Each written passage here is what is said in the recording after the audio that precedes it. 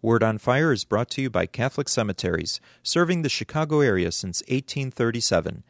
This is Cardinal Francis George, and I invite you to join me for the next few minutes to reflect with Father Robert Barron on the Word of God, which is the Word on Fire. Father Barron will challenge us to open our hearts to the Word on Fire, which is God's word of love for each of us. If our hearts are open, the Lord can change and transform us so that we might speak with love about the one who is love. The Archdiocese of Chicago, through the generosity of Sacred Heart Parish in Winnetka, now presents the Word on Fire. Peace be with you. Friends, our present Pope, Pope Benedict XVI, has said in his first encyclical that the Church has three basic tasks. First, it prays. That includes, of course, the sacraments, liturgy, all the forms of worship. Secondly, it proclaims the gospel. This involves all the teaching and evangelistic work of the Church. Thirdly, it cares for the poor. I don't know about you, but I found that a very clarifying, just to see the three basic things the Church does. Worships, it proclaims, and it cares for the poor. Everything else we do can fit under those headings. What I'm doing right now is under that second heading of proclaiming and evangelizing. Well, the three readings for today, I think, hit these three themes very clearly. The first reading is taken from the legal or the moral section of the book of Exodus. It's where all the details of the covenant are laid out. It's a section of Exodus we probably pass over too much, but we shouldn't. It's when God's laying out for the Israelites exactly what he wants them to do as his people. Here we find this extraordinary command, which is utterly typical of the Bible: to care for the weakest and the most vulnerable in the society. First this, those who are aliens, strangers, foreigners in the land. And see, that meant unable fully to flourish. God says, care for them. Now why? Because you too were once aliens in the land of Egypt. You see how important that is, friends? What's the usual attitude toward those who are different? Well, we don't like them. We're resentful or we're fearful. And so we keep them at bay. What's the command of God? Precisely through compassion to find that point of identification. Aliens, strange people with strange tongues and language and customs. Yeah, but you too at one time were a strange people in a strange land. You too were once looked upon as foreigners and outsiders.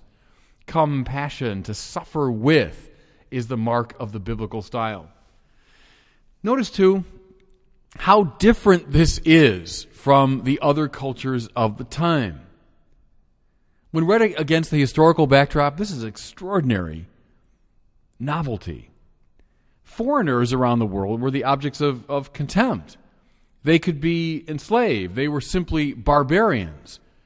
That's how the Greeks referred to anyone who didn't speak Greek. They were simply barbarians. In many cultures, they were seen as subhuman. So Aristotle says that a foreigner captured in war could and should be enslaved. But then there's this revolutionary Israelite teaching, grounded, as I say, in compassion. Once you were aliens in the land of Egypt. Don't simply see the outsider as strange, different, threatening, but see yourself as connected to him or to her. Then we hear this: care for the widows and the orphans. That is to say, for those who have no one to care for them. Remember now, we're talking about ancient times. There was no social safety net. There were no great social programs to care for those who were unable to care for themselves. Here, a widow or orphan means someone really without family. Think of someone maybe without children, maybe without a lot of relatives in the secondary reach of the family. Suddenly widowed, suddenly orphaned. That meant no visible means of support. That meant that person was on the street, begging for food. The God of Israel says, you must care precisely for those who are least able to care for themselves. Look, in both the ancient world and the modern world, there's a very different attitude very often. A dog-eat-dog world. Those that can't make it, well, tough for them. Those who can't compete adequately in the sort of Darwinian world, well, tough. The Bible speaks a very different language. Care precisely for those who cannot care for themselves. Their faces look out at you. Their voices cry out to you, and you must respond. Then this, if these weak people are ignored, God becomes angry. I think I've spoken to you before about that beautiful biblical symbol of God's anger. Don't think of it primarily in emotional terms, as though God falls into a snit. God's anger is a symbol of God's passion to set things right. God is compassionate with the poor, the widow, the orphan. God identifies with their suffering, and God burns, therefore, with a passion to set things right when they are ignored. This passion for the marginalized, for the poor, for the hungry, for the widow and the orphan runs right through the biblical tradition, comes right up into the social teaching of the Catholic Church. There's that haunting line from St. Ambrose. If you have two coats in your closet, one belongs to you, the other belongs to the man who has no coat. That could come right out of this section of the book of Exodus. Friends, the church cares for the poor. Who are they? I don't mean this abstractly now. I mean, who are they in your life? Who are the widows and orphans right now? Who are the aliens and strangers right now? How many coats and shirts are in your closet right now? How many belong to you? Now, in the second reading, we see the second of the Pope's great emphases, the proclamation of the faith. The text, by the way, here is the earliest Christian text we have, Paul's first letter to the Thessalonians, written sometime around the opening years of the 50s of the first century. It's the first thing that we know of that Paul wrote, the earliest text that we have. Here's what the apostle tells the Thessalonians. He says, "You become a model to all those in the surrounding country. And they've done so in the measure that they've received the faith with joy, despite all obstacles." Good. It was difficult to accept the Christian faith. Paul says you had to turn from idols. You had to turn from the gods that you knew. Undoubtedly, these first Christians were subject to ridicule, to social ostracization. I'm sure there were obstacles, even direct persecution. But they turned from false gods to the true God with joy. And because of their joy, they became magnets to those around them. Paul says that your joyful acceptance of the faith, despite obstacles, has edified and inspired those around you. It's made you, Thessalonians, very effective evangelists. See, too often we think of evangelization as some program the church launches. Oh, I guess, priests and bishops are fussing about evangelization. Evangelization belongs to the very essence of the life of the church. Yes, in its formal teaching and preaching, but every baptized person is an evangelist. How do you evangelize? Sometimes through explicit speech.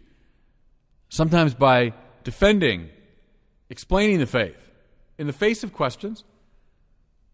But you know what the very best form of evangelization is? Joy. It's exactly what Paul puts his finger on here to the Thessalonians. It's been said in the spiritual tradition that joy is the great flag of the Holy Spirit. It's the sign the Holy Spirit's with you. And therefore, by your, listen again to Paul, joyful acceptance of the faith, that you're joyful and people know it because you're a Christian, that is the best way for you to evangelize. Oh, keep my faith to myself. No. That's never been true for biblical people. Don't impose it. but you propose the faith precisely through your joy. That's how we evangelize.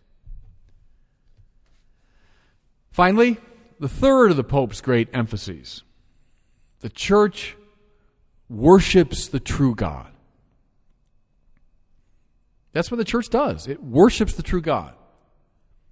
I said to you before, I think that worship comes from the terms worthship. What do you hold of highest value? What's of highest worth to you?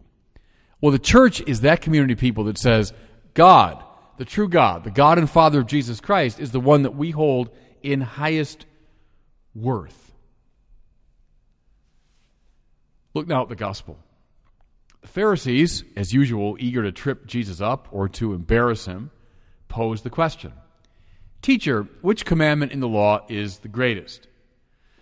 Jesus gives this clear and unambiguous response. You shall love the Lord your God with all your heart, with all your soul, and with all your mind. This is the first and greatest commandment. Now, look, we could give this a ethical interpretation, especially when read in light of what Jesus identifies as the second great commandment, to love your neighbor. But I want to give it a different stress. To speak of the love of the Lord with the entirety of one's heart, mind, and soul is to speak first of worship. See, that's what worship is. It means announcing, more than announcing, it means expressing with your whole being your love for God in mind, heart, soul. What's of highest value? What do you love the most? Well, you express that precisely in your worship. What in your gut is your life about? That's what worship refers to. You see now, by the way, why the church keeps insisting on the necessity of worship. Oh, these old laws the church imposes on us. No. Coming to Mass on a regular basis is essential for the health of the soul. As you express with mind, heart, everything in you, what you hold of highest value, that will in turn determine everything else in your life.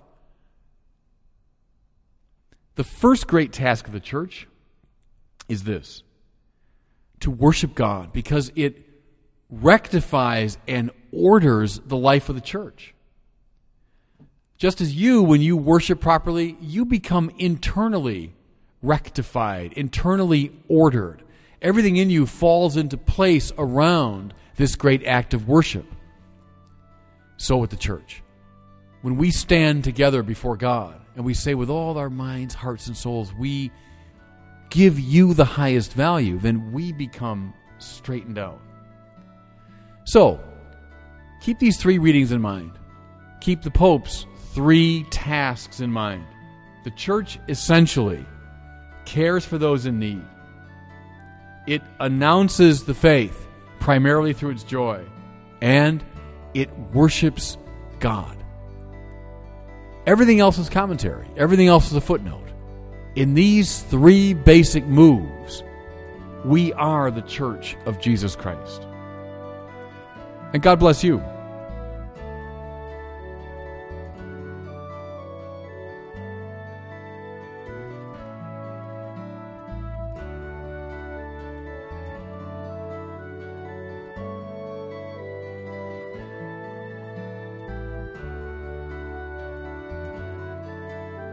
I hope that you were moved today by the Word on Fire.